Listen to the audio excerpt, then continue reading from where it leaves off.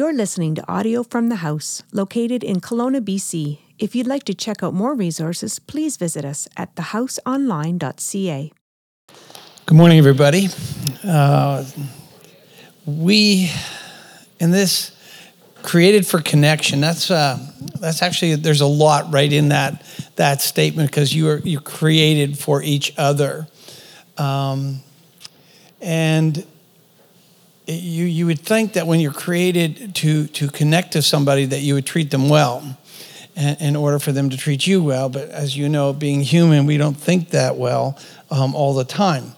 There's a manifesto that's on the wall when you come in, and it says that everyone is welcome. Nobody is perfect, and anything is possible. That is what we aspire to in this community. That's what we aspire to. That is what we want to be, our essence, our truth. And as we continue to move forward as a community, we really want to embody that, because you see, Jesus lived a life of inclusion. He lived a ministry of inclusion. Okay? And we need to be a people of inclusion, but then that gets messy, doesn't it? Whoa, hold it. What?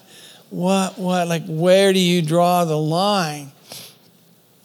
Why do we have to be so inclusive? We're trying to live this out. We come here to lift up the name of Jesus, and we're saying everybody is welcome. That's not easy when you live in a culture that is so diverse on so many levels. And yet we believe that God's love is big enough and his grace is big enough to give us wisdom to know how we can do that. Because if our biggest challenge is the fact that you came from a church that has a different flavor than we do, then we don't have any problems.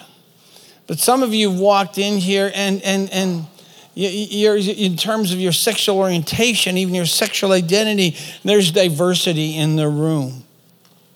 There's diversity in the room when it comes to ethnicity. There's diversity in the room. We're all different. And yet I believe that the fact is that I believe that we all belong together. And I might suggest that those three things would be incredible guiding principles for you as an individual, or for you and your family. What would it be like if you painted on your garage door, everybody's welcome, nobody's perfect, anything is possible? What would you open yourself to? What kind of neighbors would show up going, I'm looking for a friend, I'm lonely? What would that look like?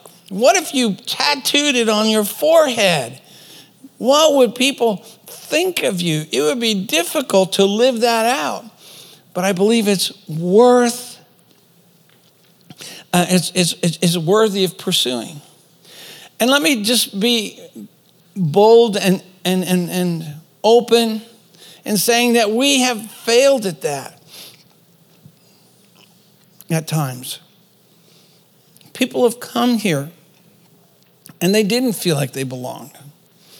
I mean, relationship is a two-way street. I recognize that. But there have been those that have come and they didn't fit. They weren't embraced. Nobody said, come and hang out with us. And they left and they got hurt, and we hurt them. We failed. But that doesn't mean it isn't worth pursuing. It doesn't mean that we should ever give up on making that, embodying that truth, because it's our truth. It's funny because is your way of being, the way you flow, the way you function, the way you carry yourself in a given day, is it saying to people that you work with that you're safe and that they're welcome, that you're open to them? And you know where that begins? It begins not with your faith, but with your face.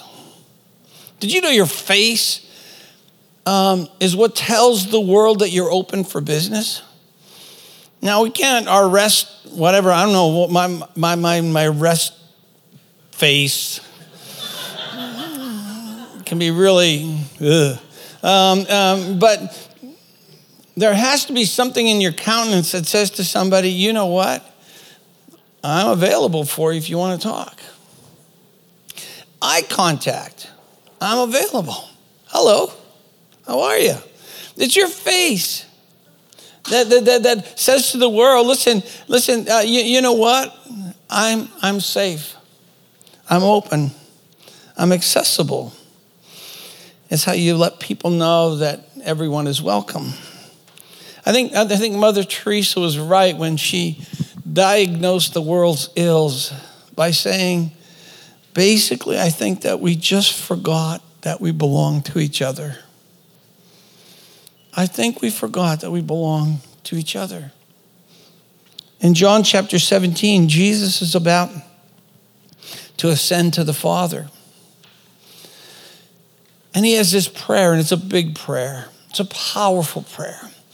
It's his farewell prayer, as he leaves the disciples, from the planet in his person, in his person. And he says this, he said, in verse 23, he says, Father, I have given them the glory that you gave me. And I'm thinking, whoa.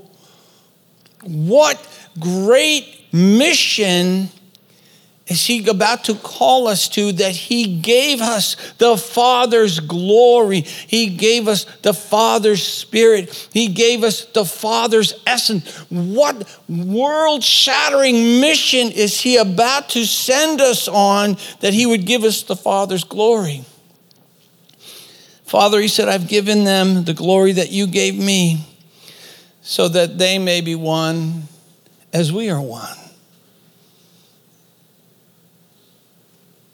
I've given them the divine presence that you gave me, so that they would belong together the way we belong together.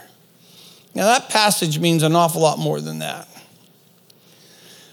But there's something about a community that belongs together that is so attractive, the world has to pay attention. It's absolutely irresistible. And Jesus, he prays this over us even today. Oh, Father, I've given them the glory that you gave me, that they would belong together, that they would learn how to belong to each other, that they would go into their neighborhoods and they would go into their communities and they would find a way to belong to each other. I've given them my love or your love and your presence, so that they can love beyond themselves, so they can belong together. He invites us into the slow work of kinship.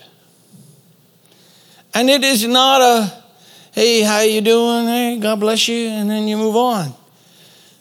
I'm talking about something that sometimes takes decades to nurture. It takes years to nurture. I'm talking about something that where there's a steady investment in people's lives, a steady, safe place for them to be. And I think that we belong to each other begins when you can imagine a circle of compassion. And then you can imagine that nobody stands outside of that circle of compassion. And that you find somebody who's alone and you simply stand with that person. You simply become present to that person. And you become sanctuary for them. And at some point in time, you empower them to go back and be present and provide sanctuary for their children and their spouses.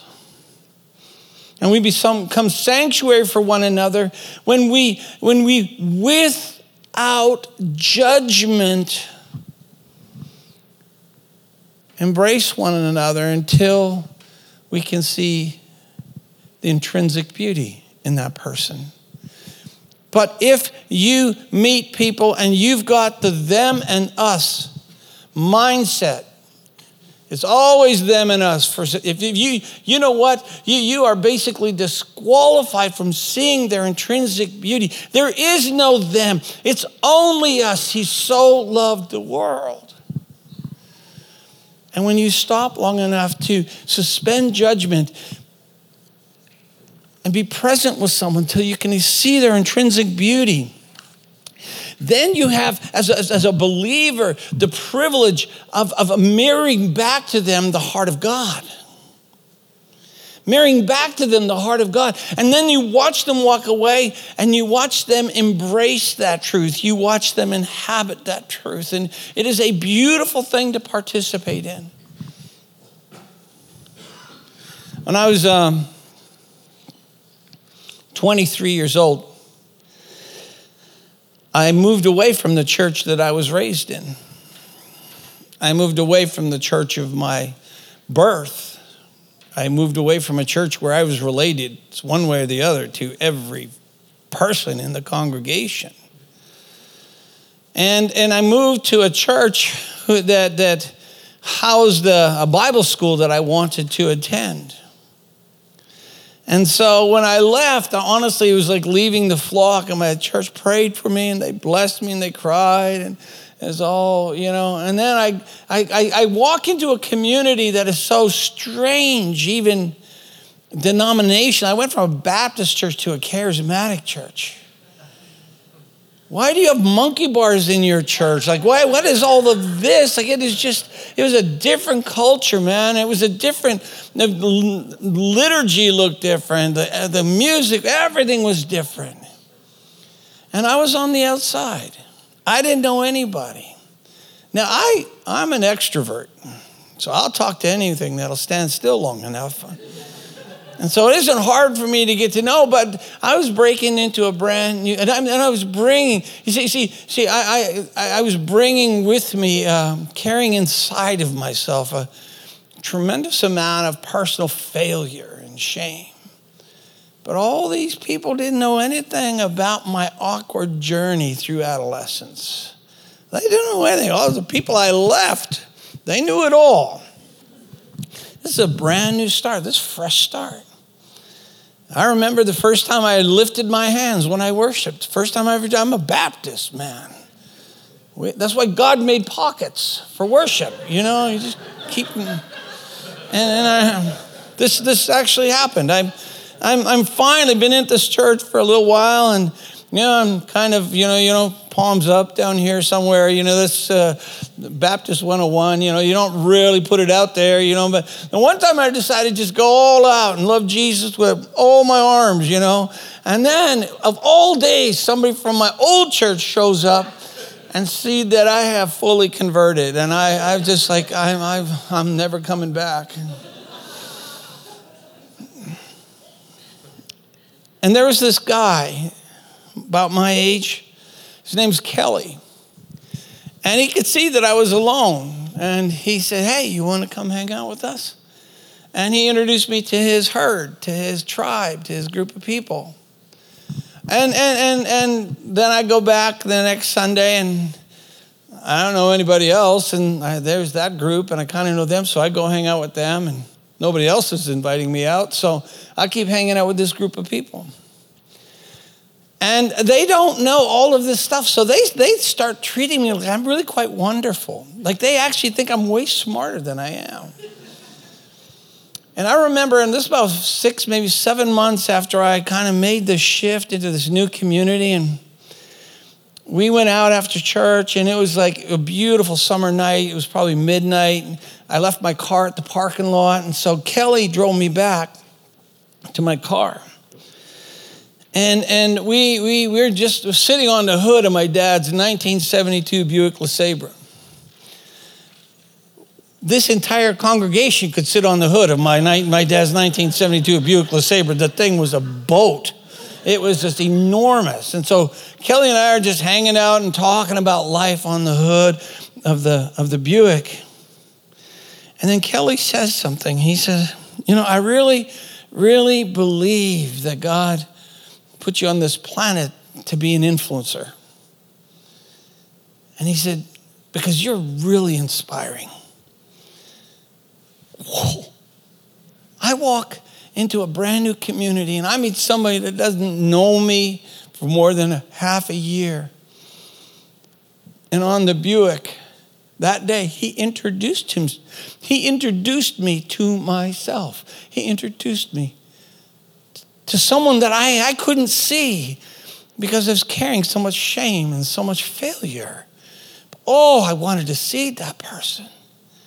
And when he saw me and he introduced me to me, I saw me. And here I am 37 years later, and I am still inhabiting that truth because that is my truth. And he saw it before I did. And that experience is proof to me that one person that can suspend judgment and look for beauty in another person can indeed change the world. One person.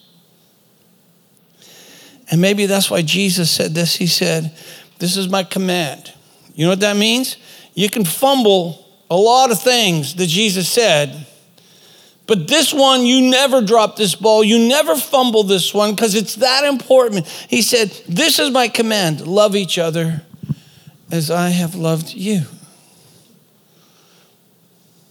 You see, God, he put you in a world of people that are different than you are.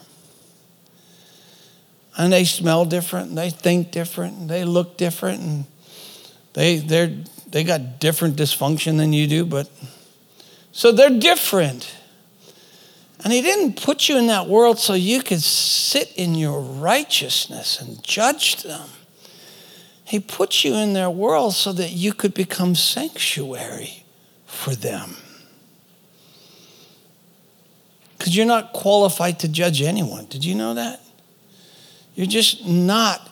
You know why? It's because you only have one perspective, and that's yours.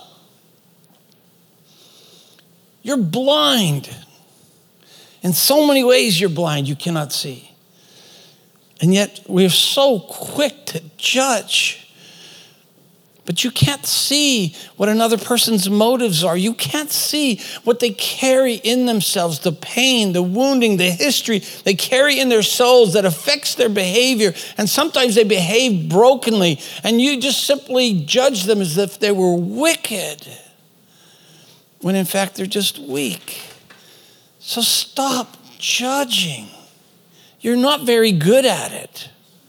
You're not qualified for it.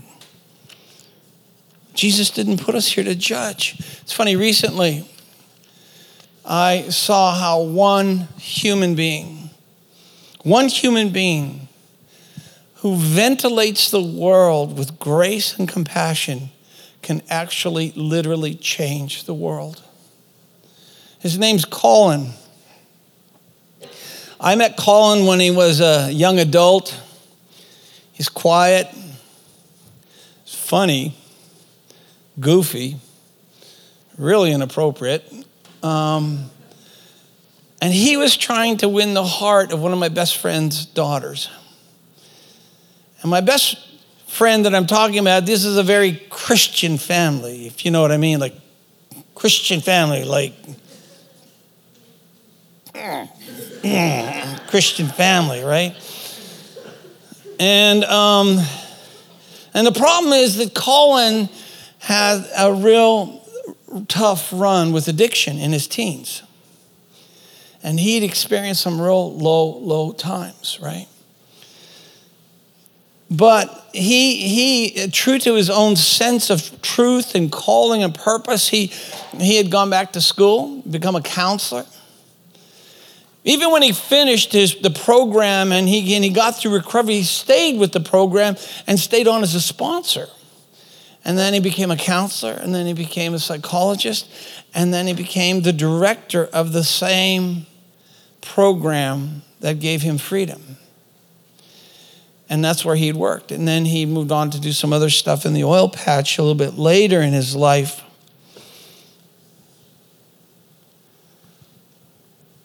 But he was an incredible man. And I say was because 4 weeks ago he died. He's 40 years old. And he's fit. He's a hockey player. He just died. At 11 o'clock at night, his heart just stopped beating and he died. And he left behind the girl of his dreams, his wife, and 2 little boys, 5 and 7. Went to Calgary for the funeral, and that's when I really met Colin. The place was packed. There were over 1,500 people crammed into a church. The overflow was full. The foyer was full. They were spilled out of the church. And it's like minus 1 million in Calgary, and people stuck around, even if they had to wait outside. And I thought, how does this quiet young guy, how do 1,500 people even know who he is? How did he have that kind of an impact? And then I learned that he had a mission. And that was to become sanctuary for the person that was in front of him, just the way Dr. Voss had been sanctuary for him. And he did it one person at a time. It's incredible to his way, the way Colin had. I was so impressed with him. He didn't have an expansive theology. He just knew his relationship with God was important because it's one of the keys to his own recovery. And so it became kind of a way that he never relapsed, but then he realized that it was one of his great joys. And so he learned to be present with God. He was forced to be present with himself and honest with himself because of his own journey. And then as a counselor, he was intentional about being totally present with the one person that was sitting in front of him. The funeral went on for 3 hours. The people, hundreds and hundreds and hundreds of people posted on Facebook. You know what? Colin, this is what they said. He never, ever stopped believing in me, even when I stopped believing in me. And that was over and over and over. They said he was a true friend. And here we're talking about some pretty rough characters who stood up at his funeral and said he was the best person I ever knew. How do you have that kind of impact? Is it possible that God's healing presence is released through our lives when the very 3 things, the simple 3 things that Colin embodied are the 3 most important things for us to embody? Is it possible that presence is released when we know how to be present with ourselves? This is not easy. Number 2, to be present with God, and then to be intentionally present with the people that walk into our lives. You see, we tend to live in such a distracted way, don't you think? If I was the devil, I'd just make you busy. If I was the devil, I'd just go, oh, hey, say yes way too many times. Go ahead, do it again. Say yes again. And then start running. And you chase your tail and you chase your tail. And you get up in the morning and you have no time to be present with yourself. No time to be present with God. And God knows you don't have time for people. And you become utterly disqualified from hosting presence that could be so healing for the people that are looking for sanctuary. I love how in John chapter 5, if you read that whole passage, you see how Jesus, it speaks of Christ's sensitivity and responsiveness to the rhythms of God. Life is happening. Some people love him. Some people hate him. You know what? He's got followers that are tied in, locked in, other followers that are bad-mouthing him. He's got all this going on, and somehow he is still so consistent with God's rhythm. And yet throughout the Gospels, we see that he has this incredible capacity to be fully present with the person in front of him. He said, I can do nothing of myself. I only do what I see the Father doing. You see, I believe that if you give God an attuned and obedient heart, he will give you his tangible presence. And you get to take it everywhere you go. You get to take it to people that believe like you do and people that don't. You get to take it to people that like you and people that don't. You get to walk into a world and you shift space with the presence of God. Being present with yourself, being present with God, being present with each other. In the late 90s, so Marcy, my wife, and I were making some big decisions. We were coming to a crossroads and we had to choose. And I don't know about you, but the more I pray, sometimes the more confused I get. Because I'm kind of inserting my own wants and confusion into my prayer. And so then I just hear that God is just as confused as I am when I pray too much. And so we're praying and praying and praying. And most of our praying is out of fear and desperation. And so, nothing. And then I heard that there was this prophetic conference here in Kelowna. We were living in Calgary at the time. And so we thought, maybe a room full of prophets could help us. And so we go to this prophetic conference here in Kelowna, and we just weren't feeling it. Nothing. We were there for the first night, and then we were there for the better part of the second or the first full day. And I said, I got to get out of here. I just got to go. And my wife and I got up to leave. We're just going to go home, go back to Calgary. This was a bad idea. We were walking out of the building when into the building comes a guy that I knew, a pastor who'd had me speak at his church before, Paul Bertigue, if any of you know Paul, just a sweetheart of a guy. And he walks in, and so we kind of say hello in the doorway, and then I was on a mission to get out of town and go home.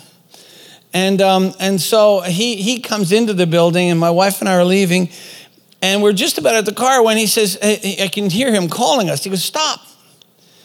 Hey, guys. He goes, and he's got just the gentlest person. He goes, hey, guys, can I pray for you? And I'm going, yeah, okay, well, sure. Maybe your prayers aren't as confusing as mine. And so he just put his hands on my shoulder and Marcy's shoulder. And I don't know if his prayer was so comforting or if it's his voice. Just the gentlest voice. I just like hearing him talk. And so I'm just kind of tuned into his voice. And he prayed for us and we left, and really was uneventful. And we're driving back home, and we didn't get the answer we came for. I wanted God to say go left or go right, but we didn't get that answer. But as we're driving out of town, both my wife and I realized we were so at peace. Something had just happened. Something just happened. We didn't get the answer, but we got the peace of God. Before we got back to Calgary, we had made the decision so easily because our hearts were set. See, he imparted presence to us. Bill Johnson said that every act of obedience releases presence. Do you imagine that? Walking into a pretty contentious meeting at work, walking into difficult situations, and they don't even know that you're packing. You're loaded, man. You're packing with presence. And you just bring it with you. The Holy Spirit becomes manifest in the atmosphere when we obey him. But in order to obey him, you have to be present with him. And then you got to watch two annoyed people walk out of a meeting and actually care enough about them to follow them. I've never even phoned him or told him how impacting that moment was. I didn't even remember the whole moment until I was trying to come up with an illustration. And then I remembered it, and I thought, wow, that was really, really beautiful. I'm going to invite the band to come on up. Mother Teresa said this: we can do no great things, only small things with great love. And the greater the love, the greater the release of presence. The greater the release of presence. And see, that's really what sanctuary is all about. It's not your words. It's the love with which you step into a moment. I'll tell you one more story and then I'm done. So 1981 was the great and terrible year of the Lord for me. I was 21 years old. And it was the best year of my life up until that point. That's probably right at the top of the top 10 years of my life. And it was the best year of my life because I was a nerd. And when I was 15, I covertly started taking voice lessons. And it was opera. We only sang opera with my voice teacher. And so I took voice lessons. I know, right? Like, you know what? And I took voice lessons for 5 years. And in the little church that I was in, I was a rock star, an operatic rock star. They called me Queen-ish. Eddie Mercury. Like that's what I was going for, right?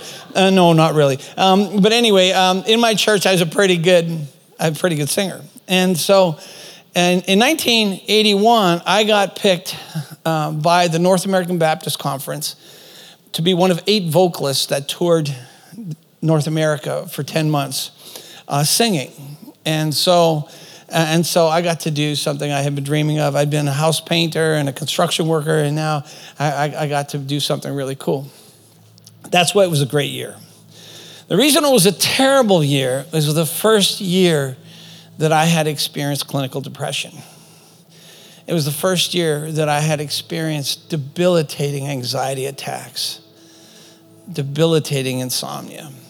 And I didn't even know what the name of it was. I didn't have a doctor. I didn't have medication. I just had a lot of internal pain. And I think that the whole team knew that I was in pain, just they didn't know how to touch it. I didn't know how to articulate it. But there was this guy, his name was Harold. And somehow he wasn't afraid of my pain. We would bill it. We were in cities all over the United States, all over Canada. And when we go into a city, we would stay and people would open their homes to us and we would stay in their homes until we finished in that city. And I didn't even know he was doing it. I just thought it was a coincidence that Harold and I keep billeting together. But he made it his business to make sure that whenever possible, he would bill it with me. And I remember so many nights that he'd wake up out of a dead sleep at 3 a.m. and find out if I had slept or not. And if I hadn't slept, he would turn the light on and go, "You want to talk?" I'd be sitting at the bus in my lostness, and I'm a real killjoy. I mean, for any good card game or any good conversation. But he would always come and sit beside me at the bus and just sit there. He didn't have to talk. He was just present. Probably the hardest year of my life, and I'm 59. In the hardest year of my life, God sent a quiet angel to me to be present with me, to be a healing presence with me. And love is above everything else, the gift of oneself. And he gave himself just to be with me, just to get me through that year. And when I got through that year, my life changed dramatically, but I needed someone to be there for that year.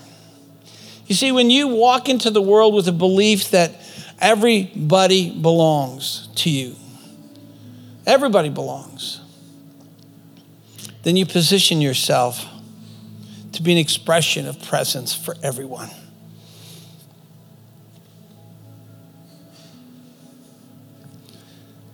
And that's really important because at the end of the day, it is not the duration of your life that really, really matters.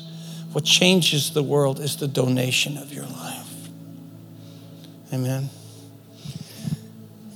I'm going to pray for you. I'm going to pray for me. This is easy.